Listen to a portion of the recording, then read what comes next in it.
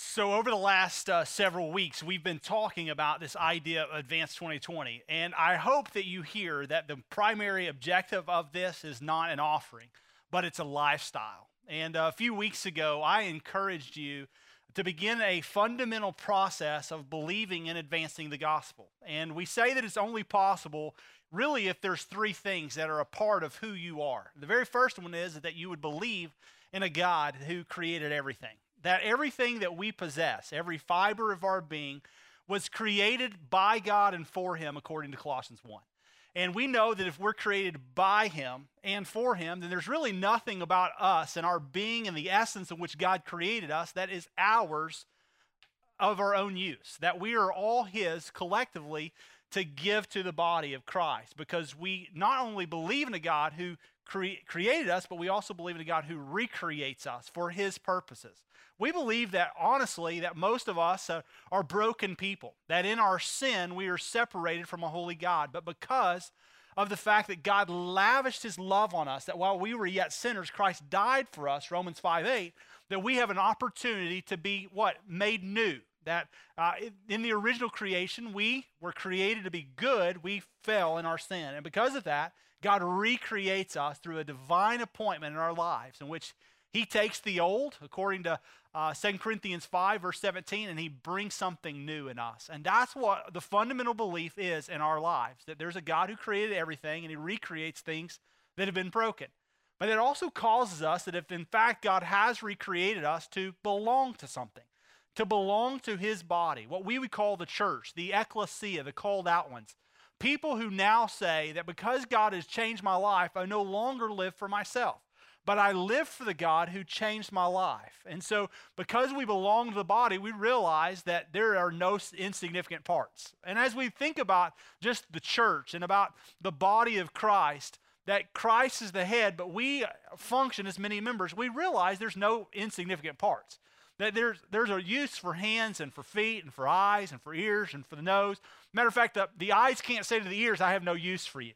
And your hands shouldn't say to the feet, I have no use for you. Why? Because every single one of us plays an integral part. Why? Because God created us uniquely with spiritual gifts to be used for the entire body. And here's what we believe. We believe that if God created us, He recreates us, and we belong to His body, that it's really important that we realize we can do more together than we ever could by ourselves.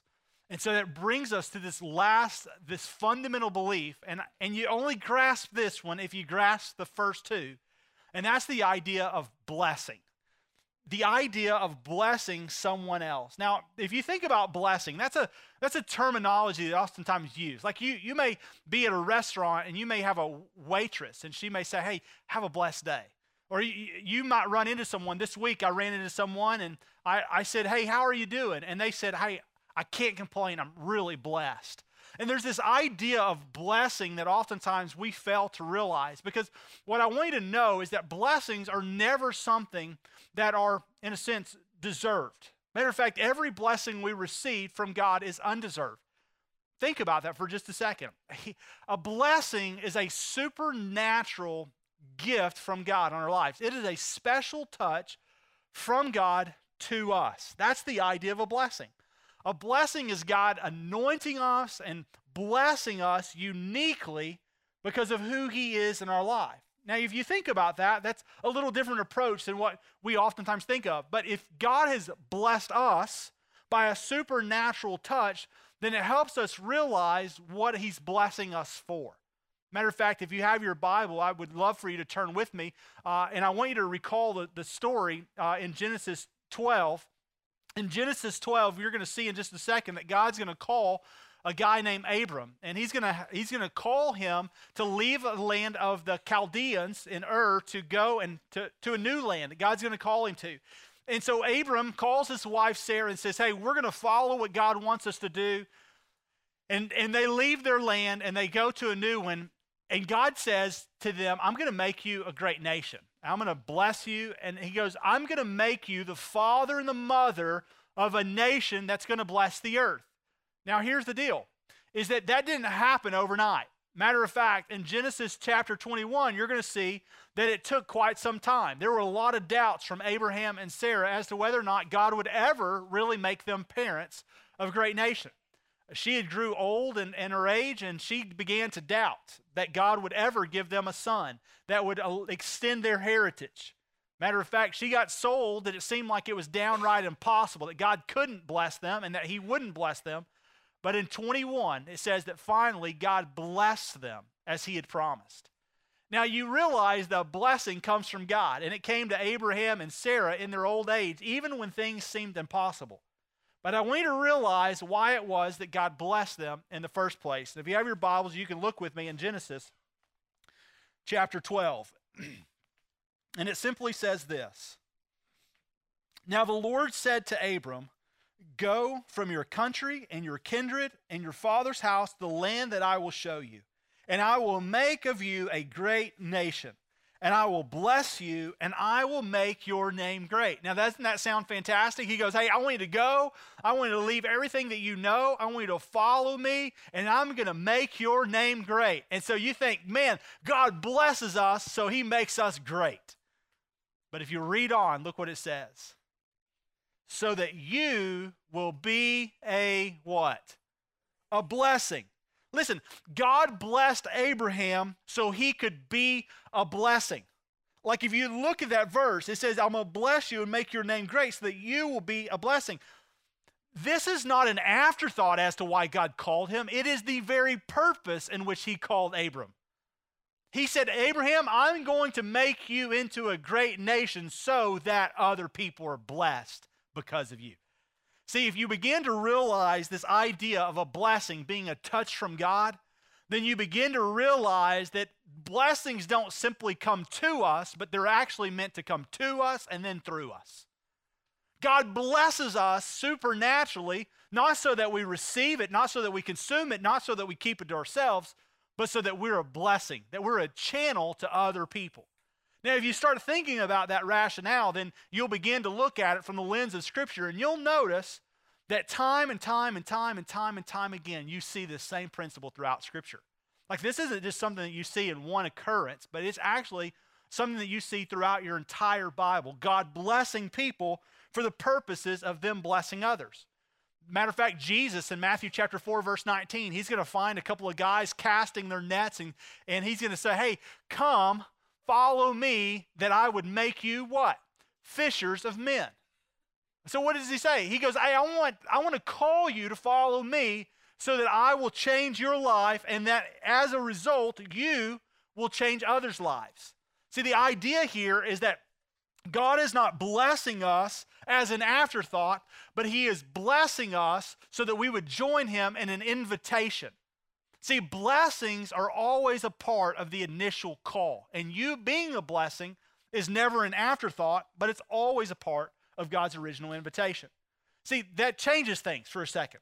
You've always heard in church that if you will just ask Jesus in your life, if he'll come in, he'll forgive you your sins, and he'll give you heaven, then he'll bless you.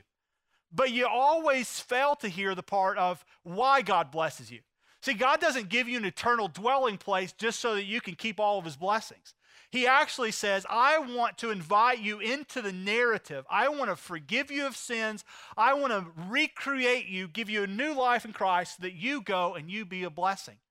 I'm going to change the narrative of your story so that you change the narrative of other stories. I mean, think about it. In Matthew 28, the Great Commission, he goes to the disciples, I want you to go to all nations, and I want you to baptize them in the name of the Father, the Son, and the Holy Spirit. So he goes, I'm going to call you to go and make disciples of all nations. The purpose of it is what? I'm going to invite you so that I can send you. That is the church. The church is invited into a narrative of forgiveness by God so that he can send you out to be a disciple maker.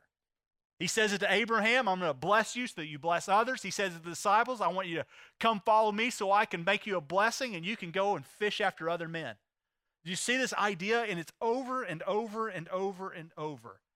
But we never think about the call of God in our lives, the blessing, the supernatural touch, as it being an invitation to pursue other people who need the same invite. We always look at God's invite and supernatural touch as something that wow, I was really blessed. And then we keep it to ourselves. And that's not the call of God in our lives. Matter of fact, it continues throughout the scriptures. In Ephesians 2, 8 through 10, Paul says it this way to the church at Ephesus.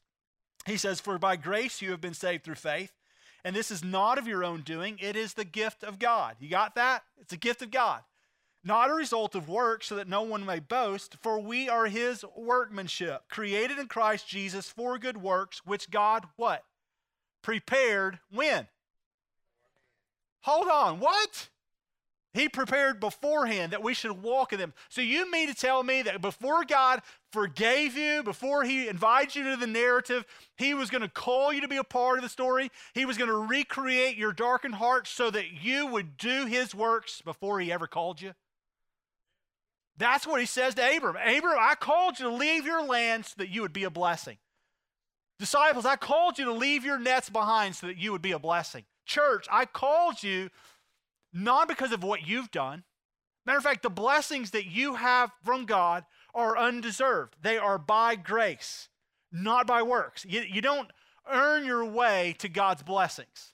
Every blessing you have from God is undeserved. You did absolutely nothing to acquire them. And you go, well, what about my hands? Well, who gave them to you? Well, what about my business? What about all the intellectual moves I made? Well, who gave you the intellect? Who gave you the wisdom? You see, we confuse success and blessings. Success is man-made, but blessings are supernatural and they're God-ordained. But if God supernaturally touches you, he did it so that you would be a blessing, a channel of blessing to other people. And he did it so that before he ever called you, you would be a blessing. That's really cool, isn't it? But then he goes on. I mean, matter of fact, you see that we should walk in those blessings.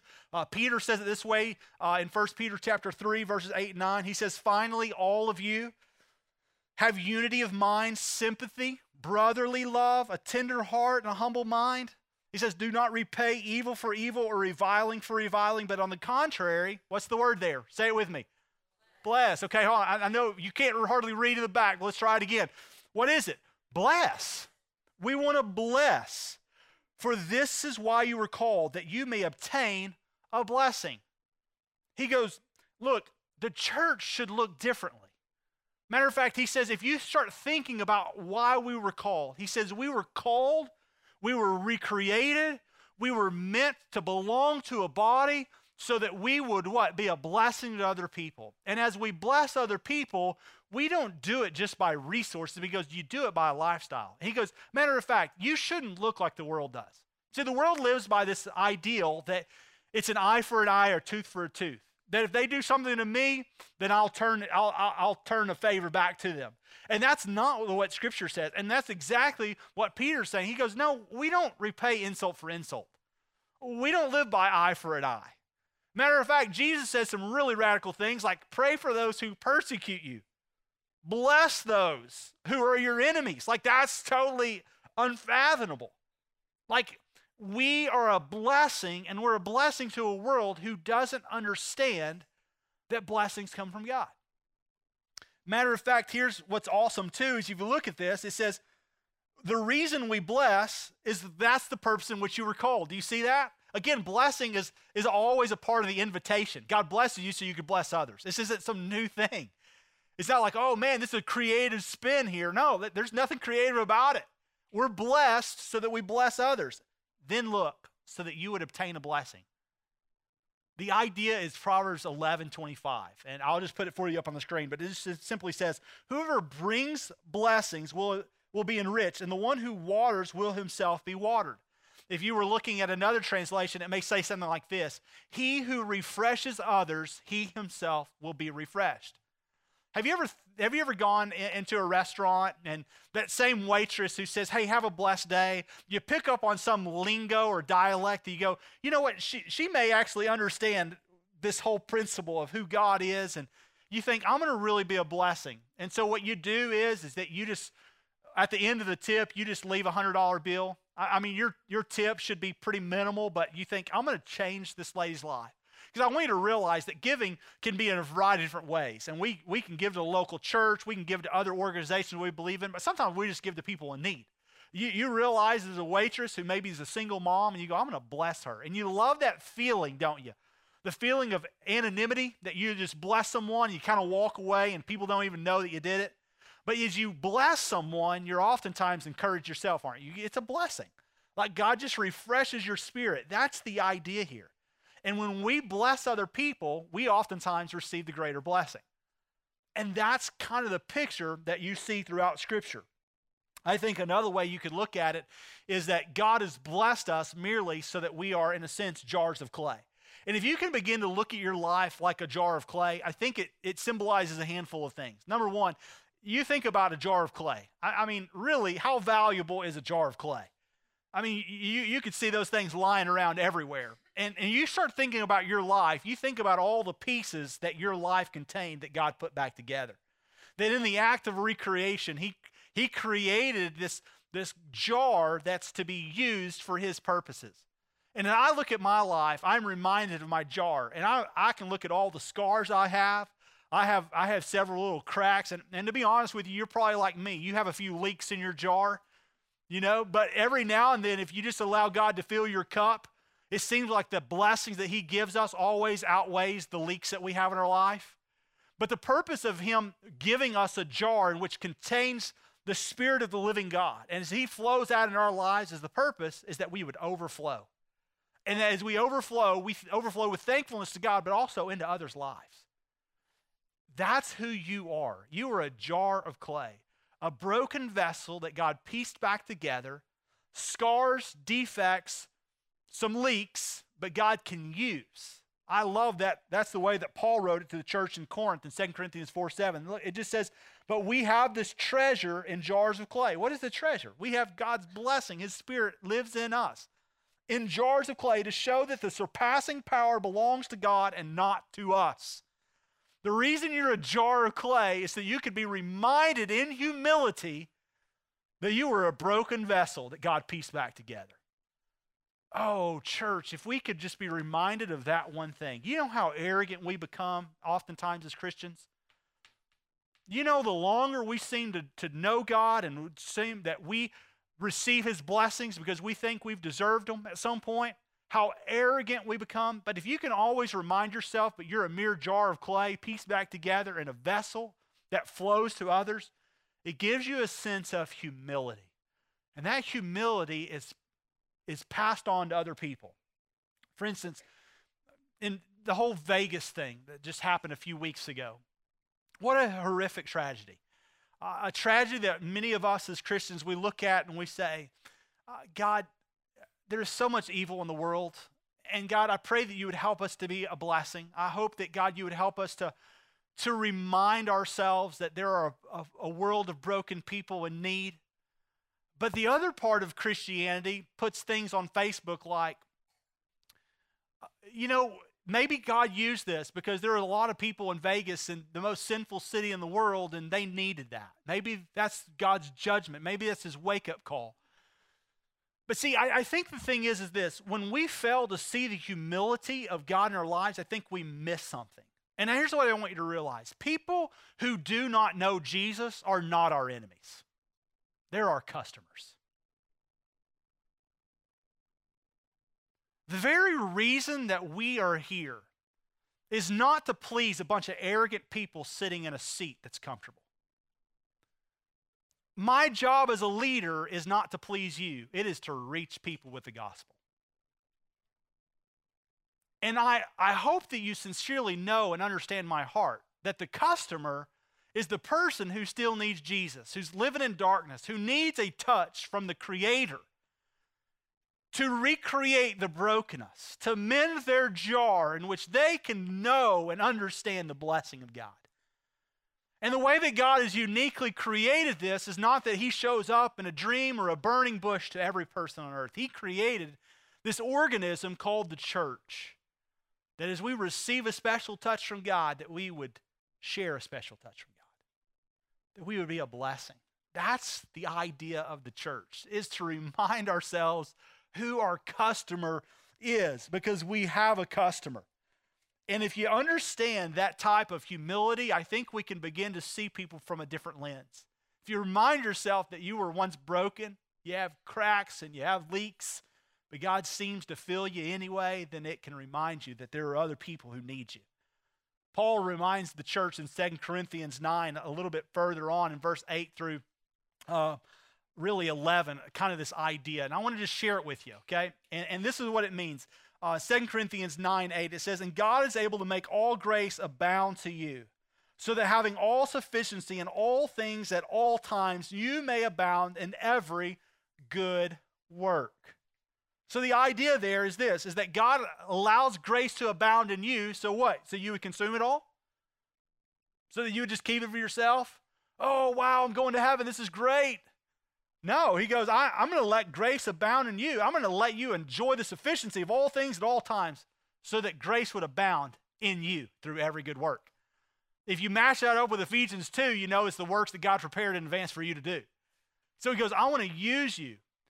If you've ever heard of the Dead Sea, I haven't actually seen it in person, but I had a friend smuggle some water back one time, and I got to feel it in my hands. It is the most disgusting water in all of the world. And the reason why is the Dead Sea is really at the end of the Jordan River, and the Jordan dumps off into it. And the Dead Sea is the lowest point on all of the earth surrounded by land. Now, there are a handful of other places in terms of in the ocean that may be deeper in terms of a sea level, but the deal is that this is the lowest level on earth surrounded by land.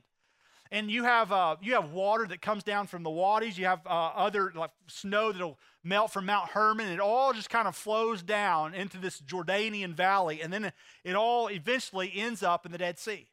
Now, the Dead Sea is a place that there is no plant and really no animal life at all. And the reason why is because the content of salt is 8.6 times higher than any other ocean there is in the world. And so there is really no life there. And the reason there's no life is not simply because it's the lowest point on earth. It's because there's nothing that flows out of the Dead Sea. And so all it does is dump in, and it just literally just sits in itself. And I'll tell you that when you and I become someone who abounds in grace from God and keeps it all to ourselves, and in some ways we become kind of a Dead Sea. We just kind of soak it up, and we become a really rich salt content that's not good for anything. And God said, what? You should let your light shine before men, that you should be the salt of the earth. The goal is that we would allow blessings to flow to us and through us. Paul goes on after showing that grace should abound in us, and he says that there is one who supplies. And in verse 10, you'll see it. He says, he who supplies, meaning God, he supplies the seed of the sower and bread for food, will supply and multiply your seed for sowing and increase the harvest of your righteousness. Now, real quickly, here's what Paul means. He means that as you begin to realize what God has done, you'll realize why God does it. So when I first moved out here, I was a city slicker. It didn't take but about 6.5 years for Kelly and I to kind of leave our country ways and enjoy the amenities of the Dallas life. And so when we came back out here, we began to have conversations with people in our church. And they look a whole lot different than in the city. Matter of fact, people would start talking to us about the rain levels. And so I'm like, I guess if I'm going to have an opportunity to minister to people out here, I'm going to have to figure out what the rain level was. So I went and got me a rain gauge, and I start talking about the rain. And then get this, as you talk about the rain, there's only one reason God gives rain, right? And that's for your garden. So then I got to start talking about gardens. And I don't know anything about gardening, but I start talking to people. And then here's the really cool thing. You start visiting other people's gardens. Isn't that spectacular? Man, that's a really big blackberry you grow there, man. What's your secret, And you have conversations around rain gauges and gardens. And you do that, you're like, okay, I guess I got to plant a garden. And I am a multiplier, okay? So I'm a big vision guy, and so I don't start with a little bitty small garden. I start with an acre, right? And the first year, it's just overgrown by weeds because I thought it was a really cool concept of having a big garden. And then next year we think, okay, maybe I should minimize a bit. And the answer is no, let's go bigger. We just need to change the location. And so for the last 5 years, we've changed locations every year and maximizing our garden. But here's what I want you to realize. The reason that you and I have gardens is not so we consume everything. Matter of fact, that's the principle that Paul gives you right there. He says, He who supplies the seed to the sower and bread for food will supply and multiply your seed for what? Sowing. It's interesting that he didn't say your seed, he'll multiply your seed for consuming. He didn't say I'll multiply your seed so you store it up. He goes, I'm multiplying your seed for an increase of the harvest of your righteousness. The reason that God supplies more seed is so that it could be planted. And if someone were to take all the seed from the previous year, they would never eat again. There's a point in which you realize God's blessed you with abundance so that you could share it again the next year, so that you could have more to plant. And I think that's kind of the false idea that's crept into the church. So many people in the church think, number one, that God is there to bless us, that somehow we deserve God's blessing to flow in our life, and I think that's a misconception. The second thing is that as God blesses us, he blesses it for us to have a great life in this world, that we should have big homes, nice boats, great cars, bigger barns to fill them up with. But the problem is that that's not what God means. He goes, I want to bless you, and as you bless others, I want to increase your blessings so that you have more to plant, not more to keep. So that you would be a blessing, so that you, have a harvest of righteousness. Do you get that idea? In verse 11, it goes on and it just says, you will be enriched in every way to be generous in every way, which through us will produce thanksgiving to God.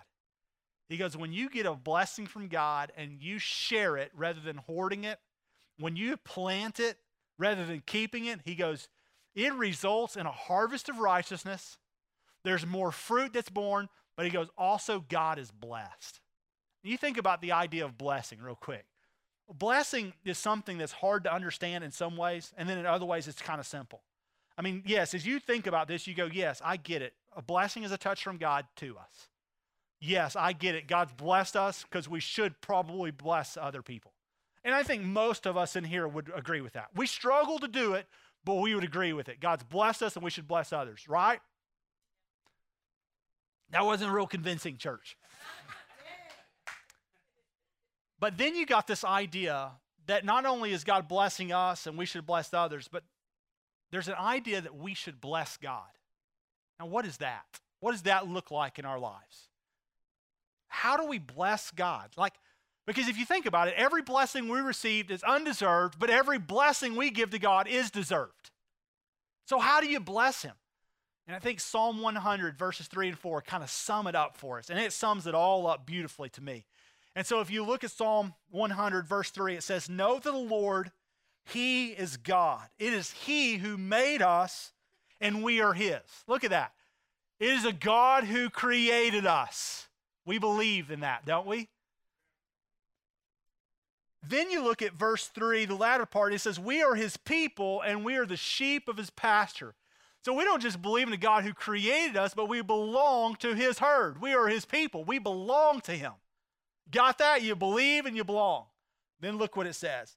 Now enter his gates with thanksgiving and his courts with praise. Give thanks to him. Bless his name. Bless his name. See, a blessing is not nearly as much about us or really even about other people, honestly. The blessing part of receiving it and sending is more about blessing God. And here's how you bless God. You bless God with your words, with your deeds, and with your life. If you realize that you've received the supernatural touch from God, then you live that out by being a blessing. And it flows to you and through you. And you bless God when you are a channel of his blessings. When you are a jar that's filled up and poured out. When you are sacrificial in nature, you're a blessing. And it's not just singing songs. It's not just gathering over his word. But it's about sharing the hope that we have by being an abundance of a harvest of righteousness to other people. And so I think I could close today by simply saying, would you please go and be a channel of God's blessing? Would you go and plant more seeds so that we see a greater harvest of righteousness? That's how we bless God. Not just with our words, not with just our actions, but by sharing the story of good news with people who are our customers. And so may we be mindful of that. Let me pray for us, and then we're going to be immediately dismissed. God, we love you, and we thank you for today. And we thank you, Lord, for the opportunity to advance the gospel. And Father, I pray that we would advance the gospel not only through the year 2020, but through 2030 and 2040. And I pray that the way that we would advance it is by being obedient to you, God. Would we realize that you've touched our lives, and that because so, you want us to be a blessing to other people? God, forgive me. Forgive me for so many years receiving your blessings and not sending them on. God, help me to bless your name. God, help me to be a person who cares about people who don't know you. God, would we be obedient to make disciples? And God, I pray that it would start in my own heart as I lead this church. God, would you use us for your name's sake, for your glory? And Lord, would you help us to plant many more investments for the crown of righteousness that awaits us one day? God, we love you, and we thank you for your church, your bride, and we thank you that you can use us though we're broken, simply because you are a great God that restores. We love you. We ask that you would bless us and keep us and make your face shine upon us. In Jesus' name we pray, amen.